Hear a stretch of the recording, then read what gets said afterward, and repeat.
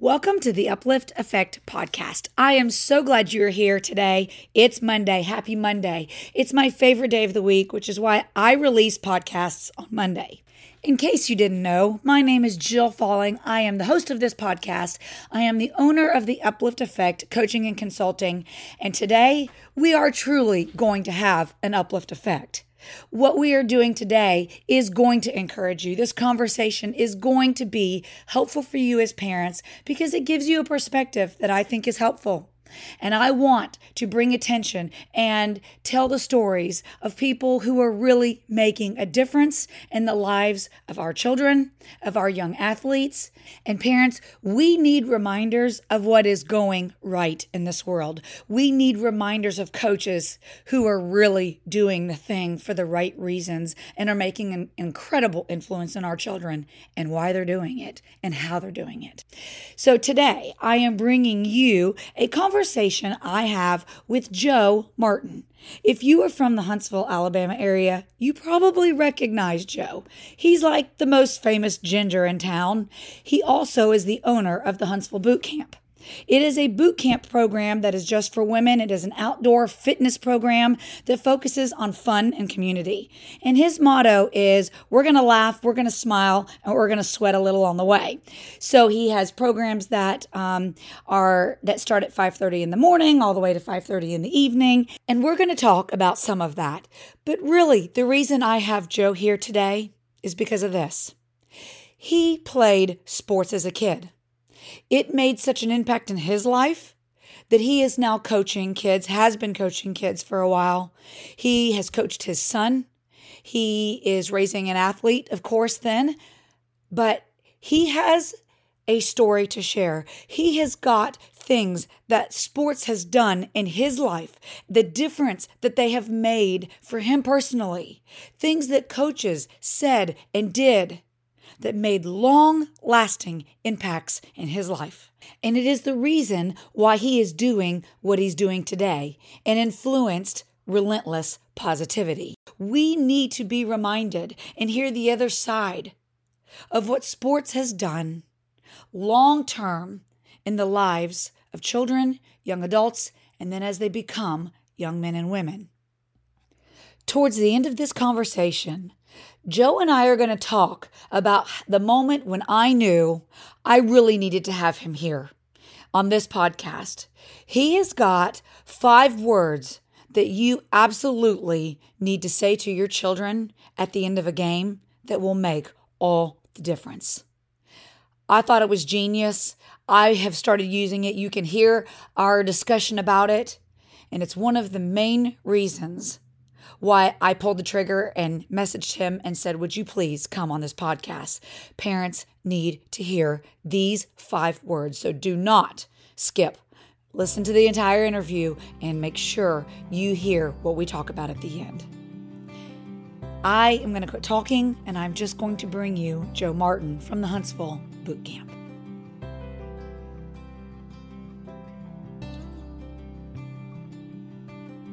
Okay, here we are. All right, Joe, thank you so much for joining me today here at the Uplift Effect podcast. And as I was telling you, you're the first dude. How's that feel? Hey, man, this just regular everyday thing for me. I'm the only dude almost 95% of the day.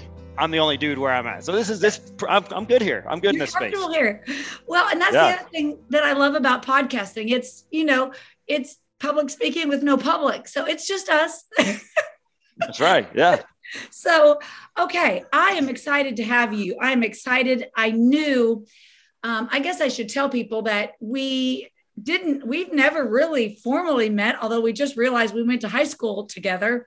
And we live in Huntsville together, but our paths have not directly crossed, but indirectly crossed. And we had been Facebook friends. And so I had seen enough of your content and I was like, okay, I really feel like that Joe has got a story and has got a perspective that I think that my listeners need and would benefit from.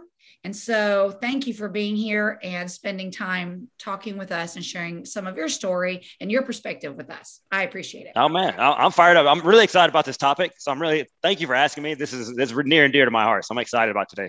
Well, good deal. So, okay, first of all, let's just briefly discuss, you have a book called Relentless Positivity. Mm-hmm. Okay, we're going to talk about that at the end. Don't let me forget. You have a podcast called The Same Thing. Right. Yeah. Okay. So let's kind of go back to your upbringing. Let's start with what we're here for, sports. Tell me about what sports you played, kind of how that developed, and give me some background, some context for what we're going to talk about. Okay. Yeah. So I grew up, like most kids used to do, I played a little bit of everything. I played some soccer, I played some t-ball, I played some coach pitch, baseball, basketball, football.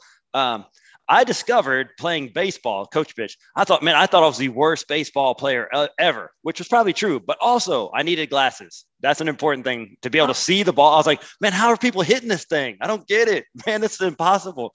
So I discovered that. Never was a good base. I took some time off of baseball, picked up football was my main thing. So 7th grade, my first year playing football, life-changing, man. That's life-changing. That's what truly changed my life. Sports changed my life, football specifically. Started with that, played that, picked up basketball and all that other stuff. Tried baseball again with contacts. Man, it was a lot. I still wasn't that great, but it was a lot more fun. I hit it every now and then. And it was much easier to catch the ball. So, yeah, so I got involved in sports. No one in my family had ever played football. It's not something that, it's like one of those, hey, you grow up in this tradition of football and you're like, hey, went to Challenger. They opened up a brand new school, Challenger Middle School. Yeah. And I was like, hey, we got a football team. We got all these practice jerseys for game jerseys. We're going to have a team. I should go try something new. So hardly anyone knew what they were doing out there. It was rough. We went over however many games we played. The first football game I ever played in, I think we lost 64-0. And it was still a great experience. I came off the bench, I'd never played before, and I got to put in the fourth quarter, made a few tackles, and then I started the rest of my career after that. It was just a great experience. The only probably happy guy out there getting beat down 64-0. But I was like, hey, man, that was pretty fun. Hence why you have relentless positivity going on. That's it. Yeah. Who can be positive with a 0-64 game? I mean, my kids would not have recovered well from that. I didn't know any better, right? I was like, I'd never played before. I was like, maybe this happens all the time. Who knows? Yeah. So your parents, were they pretty involved in these sports? Were they encouraging of you to try all the different things? Oh man, I hit the parent lottery. Like my parents are the best. If I ever showed an interest, my dad was right there. Hey, do you need a glove for baseball? You need a bat, he actually took me up to go see Coach Walker up at Grissom to help me with some pitching stuff. Anything that I need, my dad was involved. They went to all my games, and my dad went as much as he can around work. My mom was always there, dragging my little brother. My little brother, he went to so many games. I feel sorry. He's 5 years younger than me, so he got drugged to every basketball, baseball. But he liked baseball because you get snow cones. You go chase a foul ball, something like that. But man, they were awesome, totally supportive. Never like, oh, you sure you want to play football? It's kind of dangerous. They was like, hey, go try it out and check it out. But you just have to finish. If you start it, you got to finish it. So that was our only thing, and they always helped me out 100%. I had the greatest, most supportive parents. Good. I love to hear that, because some of what I am doing now is trying to help parents understand the role and the power I don't mean it in the negative, but in the positive, the role of influence that they have in their children's lives to use sports as a way to help grow their children. I mean, Sure. It's an incredible place to be to learn life lessons. So one of the things I'm curious about, of course, I know Coach Walker. My parents took me to him for driver's ed. Hey, my son just went this past summer. He just turned 15. It was so weird, but he loved him. He loved all the war stories and stuff. Coach Walker is still the same Coach Walker that, I played freshman football with 100. I still use one of his lines, actually, that if one of my players shows up, he's got a mustache. I tell him, hey, you got one of those football mustaches. He's like, what's a football mustache? Like 11 on each side. So that's Coach Walker's line, man. I still use that to this day. That's great. That's great. I love it. When I see his little car around town, I'm just like, oh gosh, that brings back some memories. But I have never had a ticket. So he must have done something right. I've never had an accident. Hey, he's good. It's my fault. He did something right. That man must have nerves of steel driving kids around for so many years. He has none left. So if you could pick a coach that really stood out to you, that made a difference in a positive way, what would that be? Who would that be? Man, I was blessed. I had a lot of really great coaches. You know, I was trying to look back, like, did I have any bad? I don't really remember any bad coaches. The one that probably had the biggest impact on my life was actually a basketball coach. I only played basketball. Well, I was on the team for 1 year at Grissom, you know, and it was Ronnie Stapler. He's a pretty legendary figure around these parts. He's still coaching in the 70s these days. He just taught me the value of looking people in the eye when you're talking to them, which sounds like something pretty small. But if you look, kids don't do that a whole lot like they used to. I think it's something super important that has gotten me, you know, when I talk to someone, I'm going to look you in the eye. I'm going to shoot you straight. I'm going to tell you, hey, I'm connected with you. I'm listening to you. It means a lot when you look someone in the eye, whether you're getting coached, teach, or just talking to your wife about something. You're not looking at your phone. That's a big thing. Now, the way he used to teach it back in the day is he'd tell you, he'd hit you in the face with a basketball if you didn't look up, right? Which, you know, you can't do that nowadays. But the point was, and I actually wrote him a letter as a grown-up thanking him for that, because it has helped me along my career path. And that's what sports does for me, is it's just a tool for teaching. It's just for life lessons, a way to teach people. And he taught me that, the value of that. And I had a bunch of other lessons I learned along the way, but man, that's one that stands out for sure.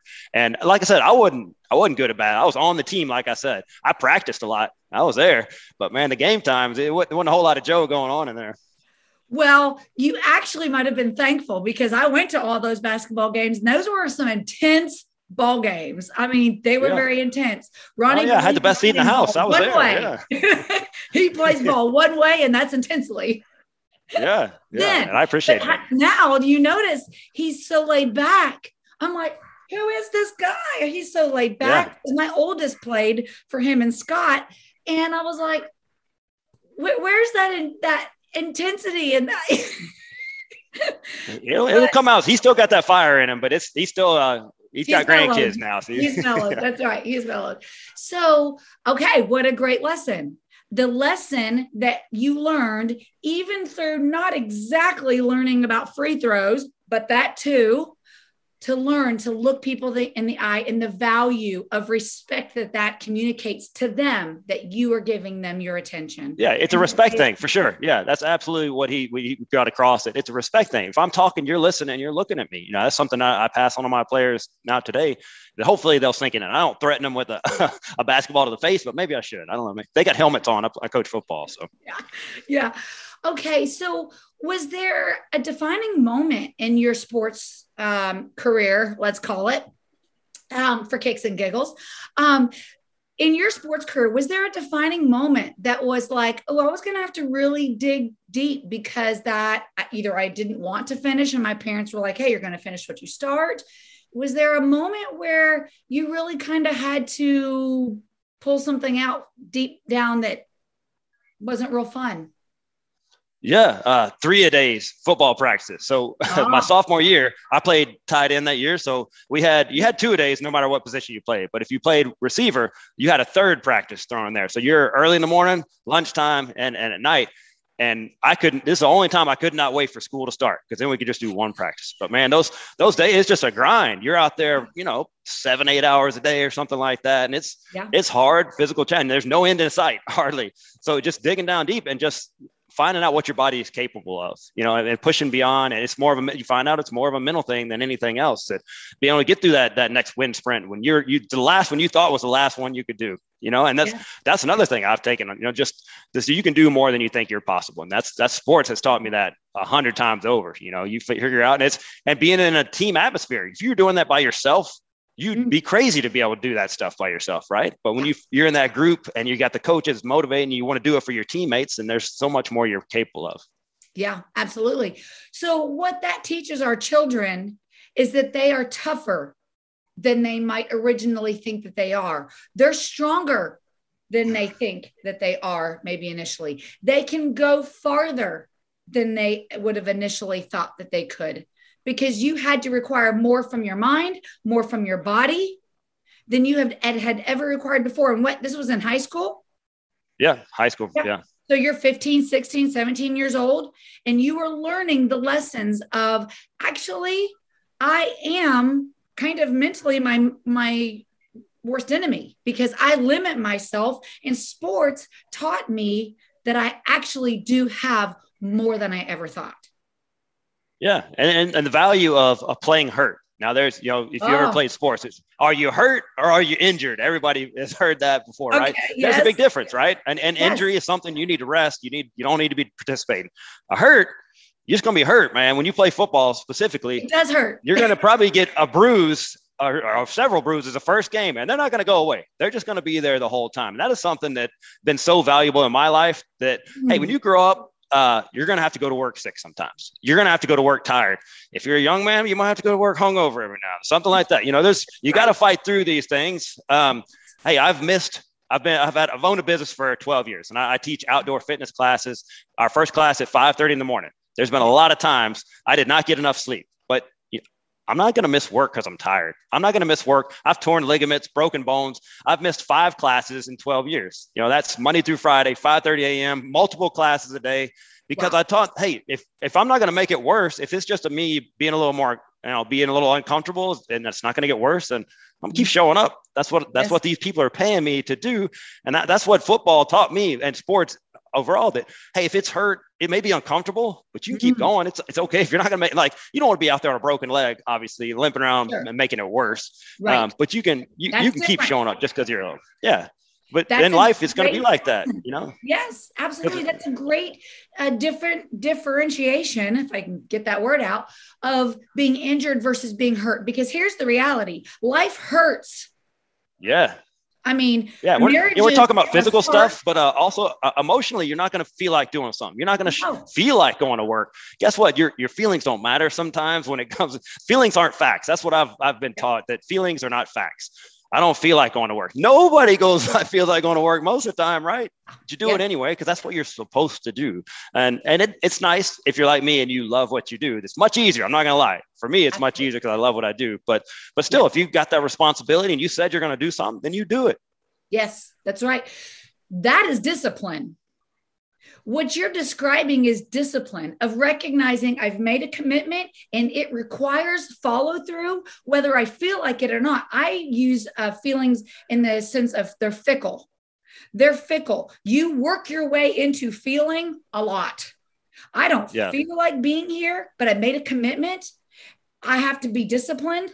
I'm going to show up. And guess what? Very often I end up feeling better once I'm there. I'm an ultra runner. I don't always feel like going and running the long miles. So what I do is say, I'm going to go walk it a little bit. I'm just going to walk the first couple minutes. Well, before long, I felt like running. And before long, then the 15-mile run was done and all was well. Feelings are nothing as well if I'm running 15 miles. Yeah. Yeah, I tell my clients the same time, just, hey, how about 5 minutes? Could you do 5 minutes of exercise? Just maybe do a warm up and if nothing else, you did 5 minutes of workout. But I think you'll find if you can just get started and do those 5 minutes, you're going to finish the entire workout. It's the same thing, just overcoming that inertia, right? It's the hardest part is that first step into that walk or run or whatever you're doing. If you can just do that step, there's going to be more behind it, but getting started it's very hard. I'm not going to lie about that, but it is. You got to kind of psych yourself out. That's right. It's about working the mental component of what you're doing, because here's one of the things that I found is that, and why I am on this project right now, is because these are the things that our children are going to have to learn somewhere. And if we are not participating in what they're doing and how sports can teach them these lessons, they're probably going to get missed. Yeah. We're not going to recognize the need for some of them if we aren't engaged as parents. And so one of the things I hear you saying, you're just like one thing after another of all these things that sports has taught you. Where would you have learned that if you didn't play football, if you weren't playing baseball, if you didn't have the basketball season that you had or whatever, how many ever seasons there were with Coach Stapler? there are places to learn. Sports is not the only thing. I learned a lot of it in band, some of it, but where would you learn them? I mean, if 90-something% of our kids are involved in sports, seems to me we should be using that as an avenue. The field is so ripe for all of these life lessons. And you just gave me like 10 of them. Yeah. Yeah, I could keep going. That's something, man. I've got a ton out of it. But yeah, you're right. Sports isn't the only way. But if we got all these kids already playing sports, we might as well be teaching some lessons. I think part of the problem, and we've talked about this before, is sports have kind of got away from a lot of that teaching aspect. Like I said, I was blessed to have a lot of great coaches. A lot of the sports have kind of gotten skewed towards, hey, my kid's going straight D1 or bust. That's my only goal. No, I don't care if he enjoys playing. I don't care if if he's doing this, he's doing that. He's got to be a scholarship athlete. And that kind of gets in the kids' head too. And they're like, well, if I'm not going to get a scholarship, and I'm not very good at this, why would I keep playing? Because you seem, particularly in football, with the dangers of football getting out there about concussions and all that, participation's way down. Despite, they're cleaning the game up. The equipment's gotten better. The coaching is way different from when I played. When I played, tackling technique was you put your face mask in their chest with your face. Yes. That was a great tackle back then. Now it's like you completely take the head out of it. Get the head out of there. That's a different technique they're using. And the referees are keeping the game safer. So there's several things they're doing right now that make it so much better. The original game, like those old guys, man, I see why none of them are alive. If you ran your head over and over into something, that's not good for you. I didn't do any study. That's not good. No. Yeah. So and participation is down, and we're so focused on either absolutely winning at all costs, which your podcast is amazing. That's disgusting, by the way. If you haven't listened to that, go back and listen to that episode, but she's talking about that about a coach teaching his players to hurt kids. Mm-hmm. That's disgusting, man. That's the kind of stuff that gets kids. They're like, well, because there's certain kids that, hey, they want to win at all costs too. But there's certain kids like, well, I don't want to hurt anybody. I'd like to win, but I don't want to hurt somebody to do it. Yeah. I think it's getting winning is, yes, we want to win. Oh yeah, but man, I am hyper competitive. I hate losing. I love winning. I'm that guy, but I want to beat you at your best. If we're playing, I don't want your best player hurt. I want to beat your best against my best. And that's my competitive nature right there. I don't want to win just because I taught my kids how to hurt your kids. That's terrible, man. It is. Yeah. It is. So coaching, let's talk about that. Because now the other thing is you coach a middle school team, the same middle school team that you played for. School. And your son no longer plays there. So now you're getting to coach other people's children where you don't have the stress of having your own child on that team, which I can appreciate the difficulty of that. It's right. It's a lot, man. We talked about it before that, man, it's so much less stress when your kid's not there. Yeah. I love coaching. Maybe we had great memories together, father-son moments and all that stuff on the field, beating teams that school had never beat before and all that. We did that together. But man, just being so worried about being so close to seeing him get hurt and all that stuff and worried about him, it's so much, I'm much more detached emotionally. Don't get me wrong, man, I treat all my players like they're my kid. That's how I picture them. Yeah. I'll coach them like I'm going to coach my own son. I'm going to get on to you if you mess up. I'm going to love you right back up. I'm not going to do it just to yell at you. I'm going to coach you. And then I'm worried if you get hurt. I'm just as worried, but man, there's something about having your own kid out there. It's great. And it's also a little bit rougher. You're not going home with all those kids. Yeah. You are not going home with all of those kids. And it makes a very big difference. I too have coached my kids in track and cross country, and it is just a different beast. It is very different. So now you are coaching. What are some of the things that you believe? Let's talk about the negative first, and then we'll move positive and we'll end on positive. What are some of the challenges that you are seeing with kids as a coach, from a coach's perspective? The kids now, so I've had a different coaching career. I started back in the early 2000s, before I had a kid, and then I came back 10 years later. So there's a difference, even in that little 10-year time span. Wow. Kids, even they want to be the star right away.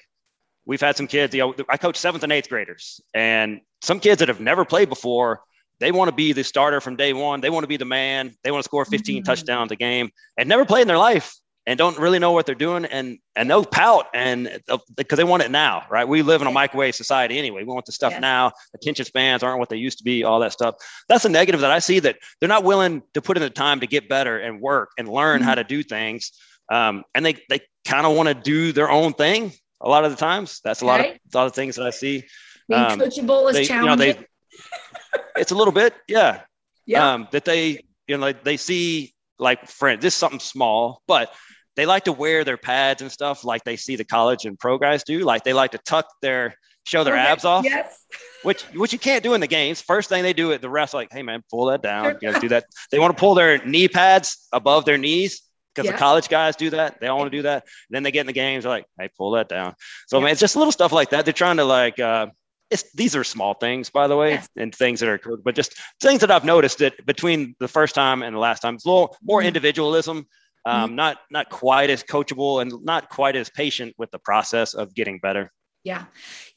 That's a very good point, because I do think in general, our children have so much that is just immediately accessible to them.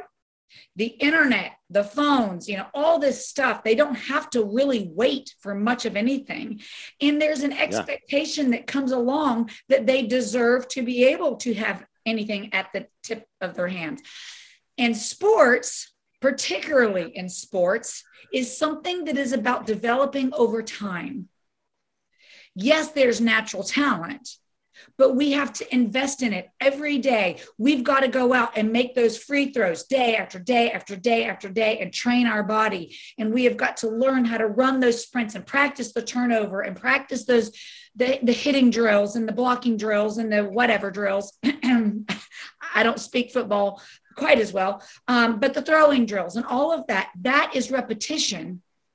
And I do see the same thing in just our society in general, and teaching our children that, hey, being good to great is about willing to be patient and allow the process to happen. That's a great observation on your part. Yeah. So that's just, and not all kids. There's some kids, man, they're disciplined. They're on it. They're from day one. And we talk about kids, but adults are the same way nowadays. Where I find myself sometimes like, man, why is this taking so long? Amazon or something, like, oh, it's not here in 2 days. Man, we used to be 4 to 6 weeks for everything. Right now I'm like, where's my fancy shirt I just ordered? Why is it not here in 2 days? So I'm the same way. So I call myself our kids learn it from somewhere. That's right, man. It all trickles down. It's not all their fault. So that's part of us as parents and coaches, and trying to help them out, and by leading from example. Well, and that's why we're here. That's why we're here, is because I do know that we see the signs in the children, but we've got to recognize, we've got to look back in the mirror, because our children are learning this from somewhere. Our society is moving in a direction, but as parents who live in a home with these children, we can teach them some things that will serve them better. So let's talk about some things that you have seen in coaching, or that you do in coaching, that you are passionate about coaching. Why would you continue to go out there and in 107-degree weather that we have down here? I happen to know that number by heart now. How come you continue to keep showing up for these boys and invest in that? In a football field out in the sun in 100-degree weather? Why are you doing that? There's some days I ask myself, like, what are you doing, man? What are you doing? You got air conditioning. No, sports just meant so much to me growing up, and it's my chance to give back. People ask me, like, how do you have time to coach? I don't. I really don't have time to do, but I'm doing it anyway, right? Because I know if I can change one of those kids' lives, it's going to be worth it. So there's, like I said, it's just a tool for teaching right now. And I think that's sorely needed right now. And it's, I want to pass on some things that people have passed on to me and that I've learned over the years. And like I said, it's football is kind of the mechanism we're doing that, but you can it's like throwing vegetables in a smoothie. You sneak them in there on them, right? They may not realize they're learning it, but they're getting these little life lessons. Like something I like to preach these guys. My guys, every day I've talked about, you got control of two things, your attitude and your effort. you may not be the biggest guy or the fastest guy. You can change those a little bit as you grow and all that stuff. But man, you have absolutely 100% control of how you're acting, your attitude, and how much effort you put out every play. Other than that, man, everything else takes care of itself. If you take care of those two, there's nothing else you can do. If you max those out, then everything else takes care of itself. I love that lesson, particularly for those of us who have children that are not blessed with height. Yeah. Because I have had to remind my most competitive, most athletic child that I have that is extremely driven. He's my second son. He's my smallest one, unfortunate for him. And, there's so many stories about people, athletes who have made it despite their size, in spite of their size, that really your effort can outwork talent anytime. And I think it is such a valuable lesson to teach kids, for coaches, for parents, to reiterate that, because the truth is that you can't change how tall you are. You just can't. Yeah. It may happen. We'll see it, man. But, the great Coach Miles, I coached with this guy named Daryl Miles. Coach Miles, awesome coach, Pee Wee football guy. I call him the Coach Saban of Pee Wee football. But he always talked about that, hard work beats talent when talent doesn't work. Right. So you can outwork these guys that are bigger, faster, stronger, all that by just working, and then you can see the fruits of your labor too. I've seen it in my players. I've seen it in my son that, when you focus on it, you stay on that grind, you see the results like, and that's going to pay off when you get into your job, when you get into your marriage, when you become a parent, all these things you see, oh man, effort actually gets me where I want to go. So that's pretty awesome. It snowballs. Right. Yeah. It snowballs. A little bit becomes a little bit more, And when I was bodybuilding and competing, people were like, how on earth are you all that time in the gym and all this diet? And I was like, it just kind of snowballs. I mean, the truth is that it was harder at first, as we talked about. I was already running a lot, so I was used to the discipline of it, but it was different kinds of soreness and it was different effort. I hate the kitchen. I don't like to cook.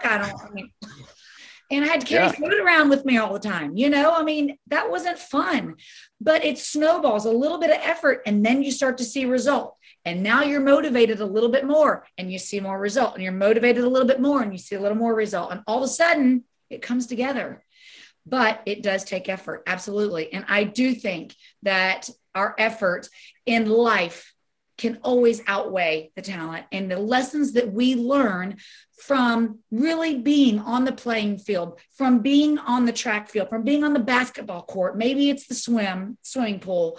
Those are the places, as you said, I love the smoothie analogy. We're sneaking in the vegetables. That's it. Yeah.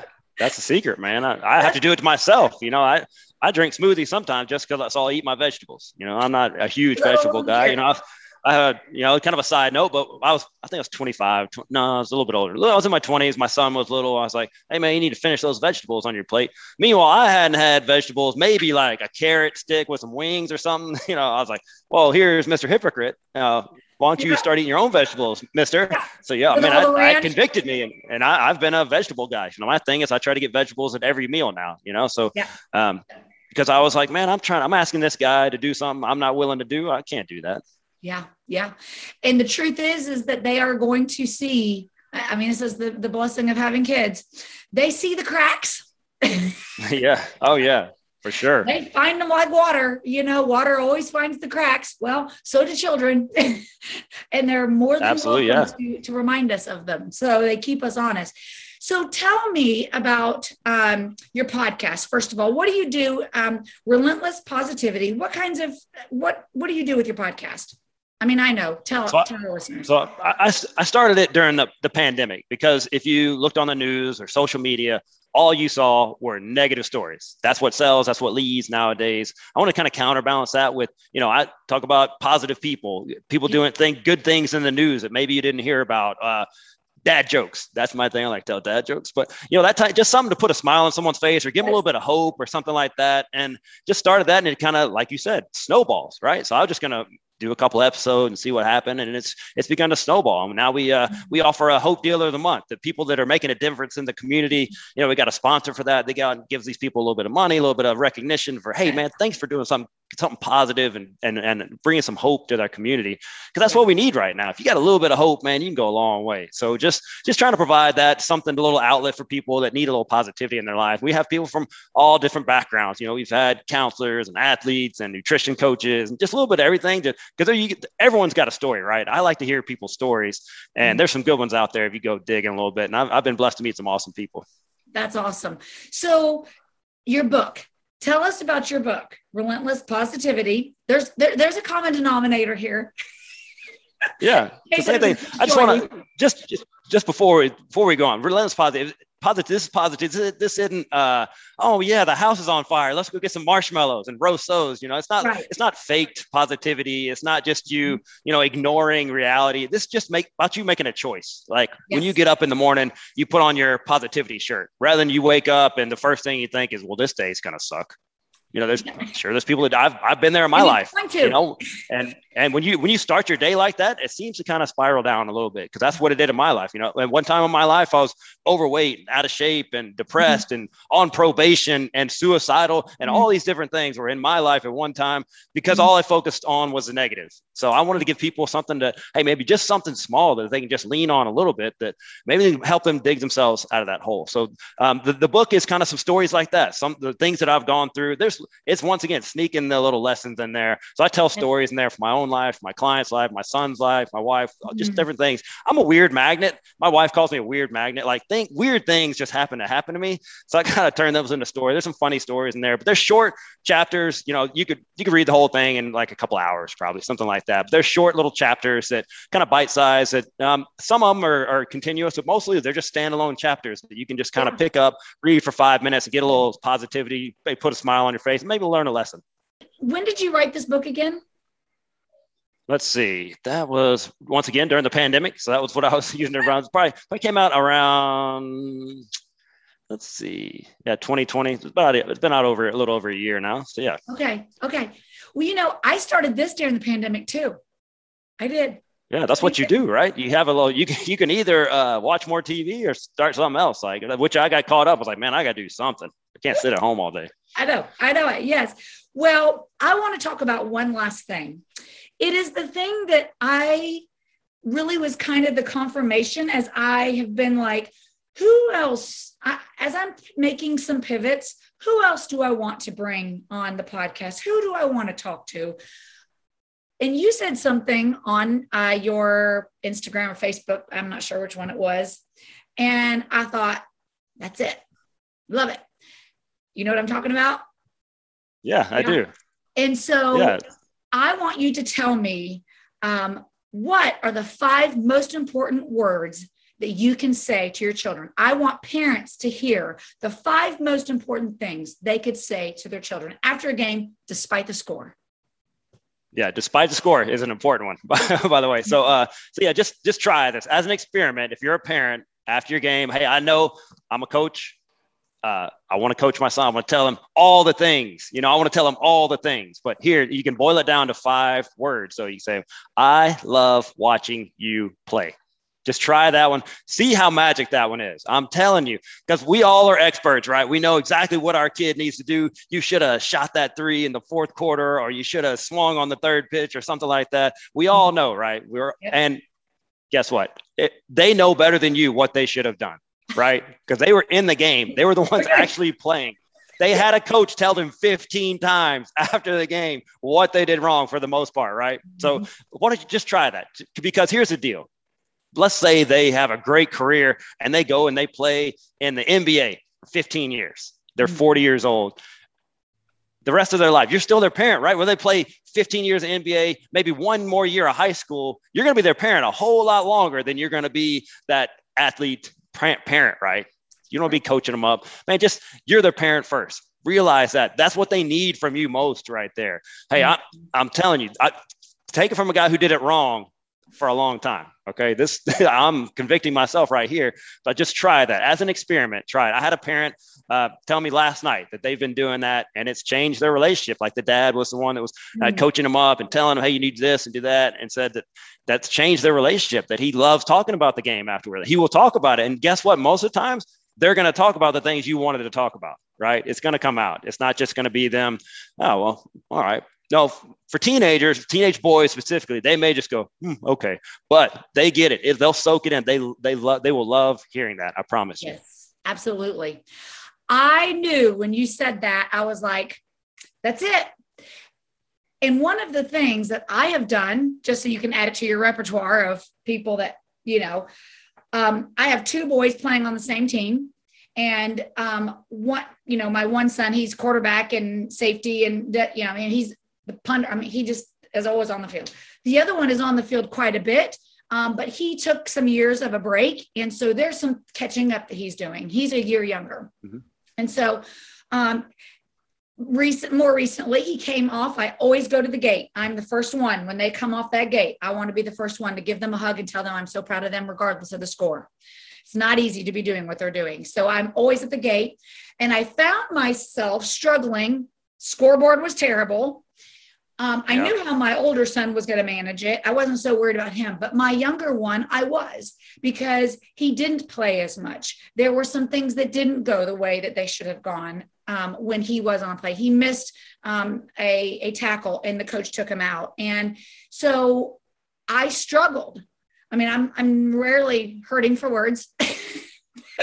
Yeah. I wasn't sure with his personality. I wasn't sure what the best thing to say was. Well, guess what I said? Regardless of the scoreboard, I want you to know I love watching you play. And he said, thanks, Mom. And he just kept on going. Now, he probably was like, I didn't play enough. I mean, he probably had some of those thoughts, but I felt like that just the way he looked at me, he heard, regardless of anything else, I just love watching you play. And so thank you for those words, because even I used them. Our kids need to know that regardless of anything else, they need to know that we love watching them play. And it's not about their performance. It's not about the score. It's not about how well they did or whatever. We just love watching them. And that's what matters, because that's what's going to carry with them forever.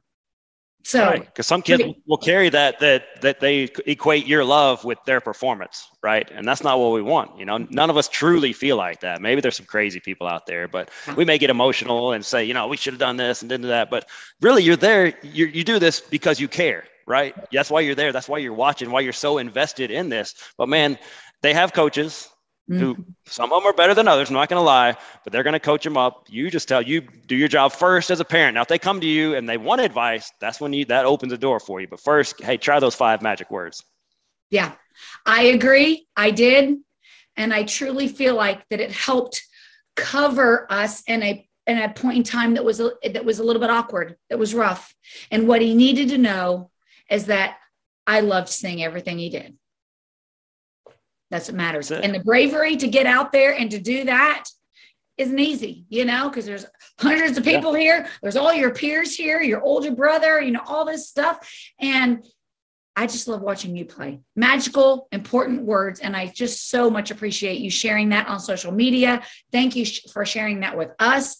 And thank you for sharing part of your story and what you are doing in the lives of kids. I always I may have said this on the other podcast, but for the coaches that are making a difference, who are doing it right, because there's a lot of them, thank you for doing that. Because as a single parent, my boys have been hungry. They have wanted that male interaction, that role model that they weren't having at home. I'm a terrible dad.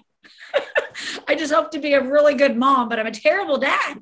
And they need the influence that you are giving them. Thank you for that. And for the kids who get to play under your direction, what a blessing that is. And I hope the parents are taking the time to say thank you. And if they aren't, I want to say thank you on behalf of them. Our world needs more Joe Martins in them. That is for sure. Well, I appreciate you saying it. We have great parents, and several have thanked me and the rest of the coaching staff. So we're very lucky and blessed. We got great kids and great parents. It's been a fun season. Good deal. Well, thank you for your time. I appreciate it. And we will stay in touch very soon. Parents, I hope you enjoyed that. And I want to tell you one additional thing. Just because Joe is so cool, I should have said this at the very beginning. Women, if you will go to his website, HuntsvilleBootCamp.com, he is willing to give you a golden ticket, a free 1 month access to his Huntsville Boot Camp, which means you can show up at any of the given times that he has and be a part for an entire month of this program, this boot camp that he offers just for women, where you can have fun, be a part of a wonderful community of people, and you can laugh, and you can smile, and you can sweat. I think you would be crazy to not take advantage of that opportunity. It may be the best month you've had in a really long time. And something tells me that the Relentless Positivity isn't just a book or a podcast. It's truly who Joe is. And being in his presence, I promise you, will be something that is well worth the time and the effort. So do not pass up on that. Thank you for listening to the Uplift Effect podcast. I look forward to talking to you again next Monday, and I hope you have a fantastic week. Till then, bye-bye.